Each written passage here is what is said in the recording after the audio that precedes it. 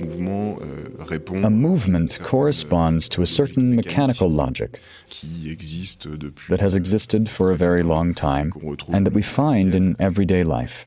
The only difference is that as it is very small and everything is miniaturized,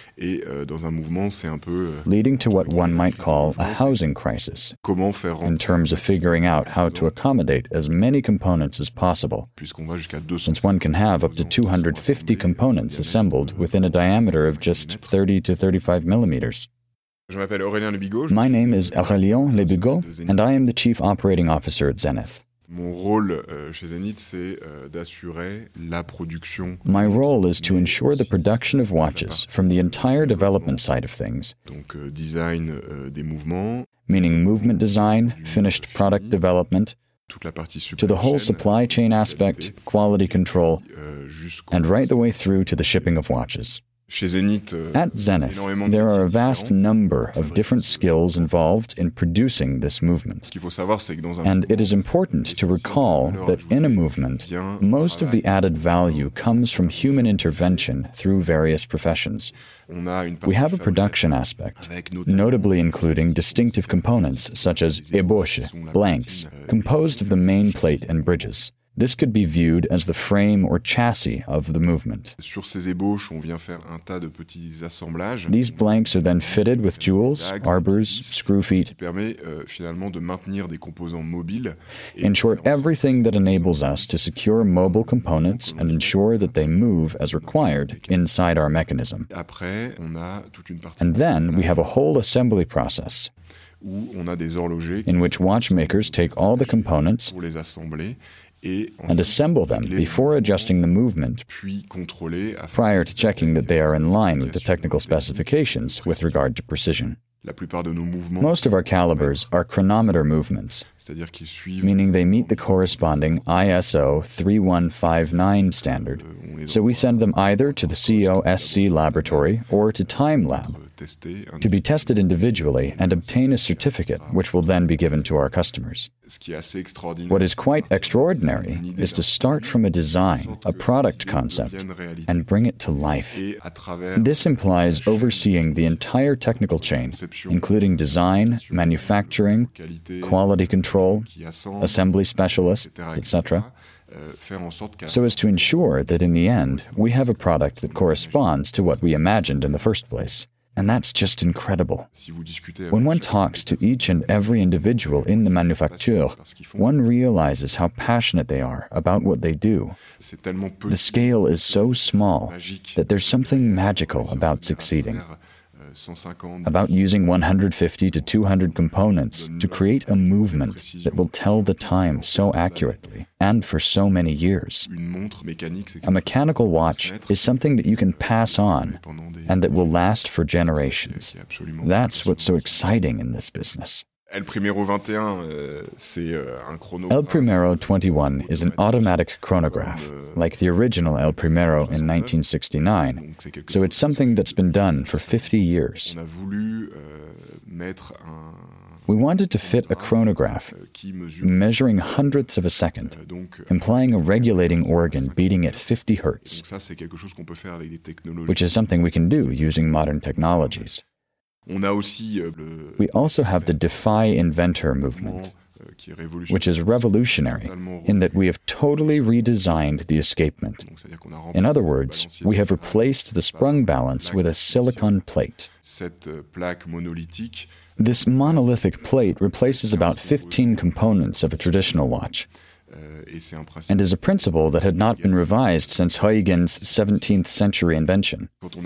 When talking to customers, one realizes how passionate people can be and how thrilled they can be with products. We meet customers who sometimes know almost more about the history of the brand than we do, and it's extremely motivating to see how much our products touch people's hearts and minds.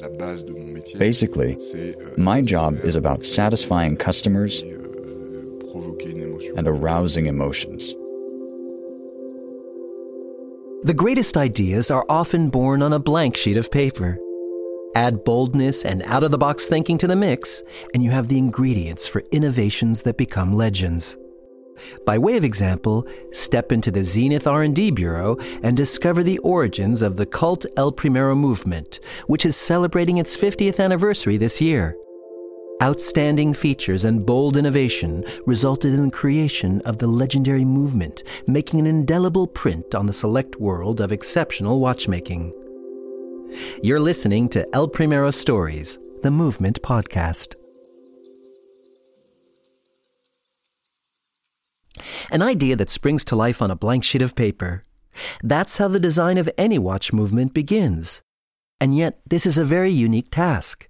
It requires taking into account a multitude of parameters and calculations, all equally important. While computer-aided design makes calculations much faster these days, back in the 1960s, they were done with a slide rule. The drawing board, ruler, square, compass, pantograph, and more simply the tip of a pencil are there to translate the ideas that have sparked in the minds of the research and development team and put them to paper. The idea of an integrated self-winding chronograph movement began circulating in the late 1950s at Martel Watch, a watch manufacturer based in Le Pont de Martel, which Zenith took over in 1959. Despite being renowned for the excellence of its automatic calibers, development at the firm was at a standstill for two reasons. On the one hand, the cost of development, and on the other hand, doubts as to public interest in this category of watches. These same doubts were shared by other large companies which had simply abandoned this type of project. In 1962, Zenith's management was called upon to take a historic decision. The latter chose to mark the centenary of the Maison, which would take place in 1965, with a real estate project concerning the company headquarters, along with the creation of an integrated, self-winding chronograph movement. A truly watershed moment, this was a project that differed radically from the path taken by Zenith's competitors, who preferred to add a self-winding module to a classic chronograph movement blank. The project, touched on earlier by Martel Watch, was therefore put on the agenda. Its essential features were its thinness, a 50-hour power reserve, integrated automatic winding, a rate of 28,800 vibrations per hour, and a column wheel to control the chronograph mechanism. The project was completed in 1964, but news of a timepiece from Asia was already starting to create a buzz.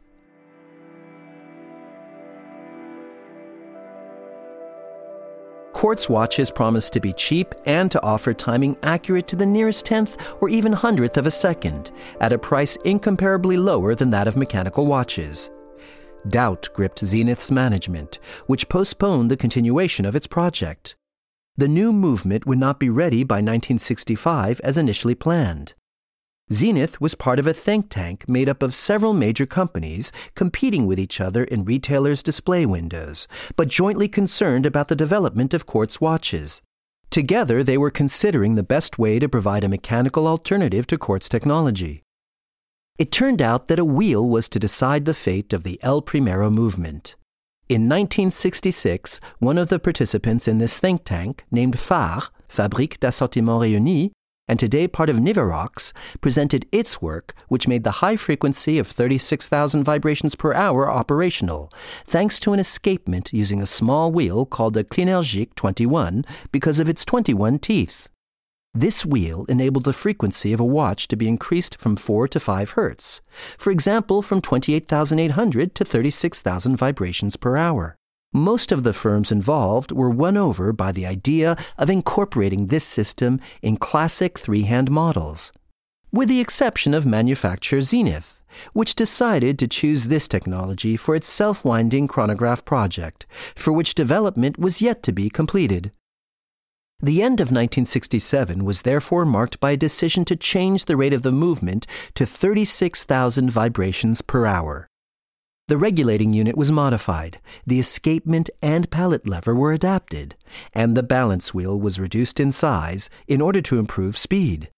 The base plate was not modified, however, and the balance wheel was thus housed in a space calculated to accommodate a larger balance oscillating at 28,800 vibrations per hour, as initially intended. As in all great stories, the path to victory is fraught with pitfalls, and the El Primero movement was no exception to the rule.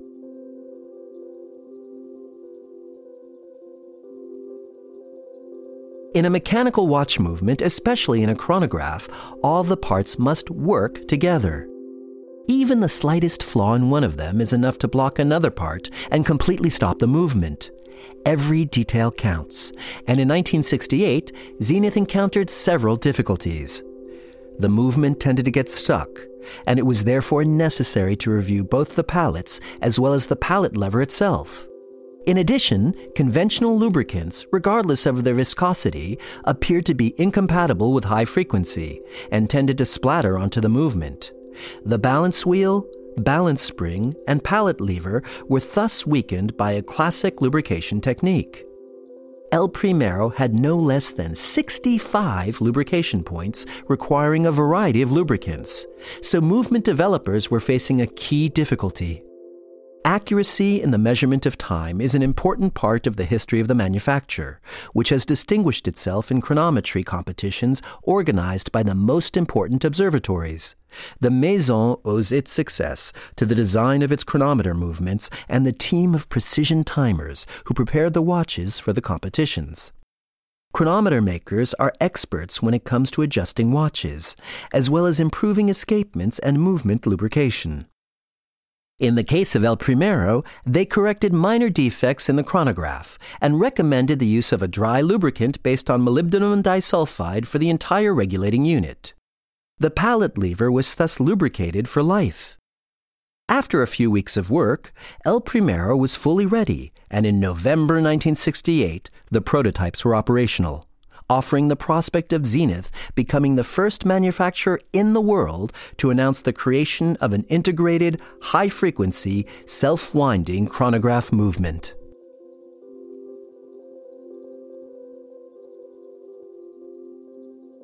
The official birth certificate of the new generation movement was issued on January 10, 1969, during a press conference at Le Locle. As Zenith's management announced, it had simply no equivalent. A number of prototypes were presented at the manufacturer's Basel Fair booth in April 1969. The entire press was keen to get a closer look at this entirely new type of chronograph. Zenith promised that the first deliveries would take place in October or November, or at least before Christmas. It was at the beginning of the summer, however, that the first deliveries were made, and astronaut Walter Schirra, who was visiting Geneva, was one of the first to receive one. It took a total of 10 years for El Primero to be born and take its place in watchmaking history, long remaining the world's fastest chronograph in the world. Its design and construction are still models of innovation and embody an exceptional distillation of expertise within a team that proved capable of working together with a common goal of conquering time measurement. Half a century has done nothing to alter the modernity of this caliber, which has become an icon of modern watchmaking. Thank you very much to all of you for listening to this El Primero movement story, a podcast which has been dedicated to movement excellence. My name is Julien Tornard, and I'm the CEO of Zenith. Like you, we are all sharing passion about watches, passion about watchmaking, and I think all these stories that you've been listening to are basically great examples of sharing this fantastic passion.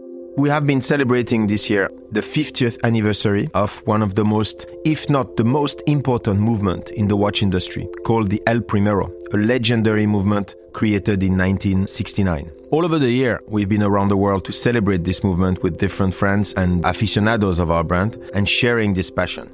So I'm very happy that you could hear all these interesting stories about the brand, including Charles Vermeau's story, which is a man I want to celebrate, especially this year for this anniversary. I'm also looking forward to being with you in the next episode and to share more adventures about watchmaking and about El Primero. Thank you.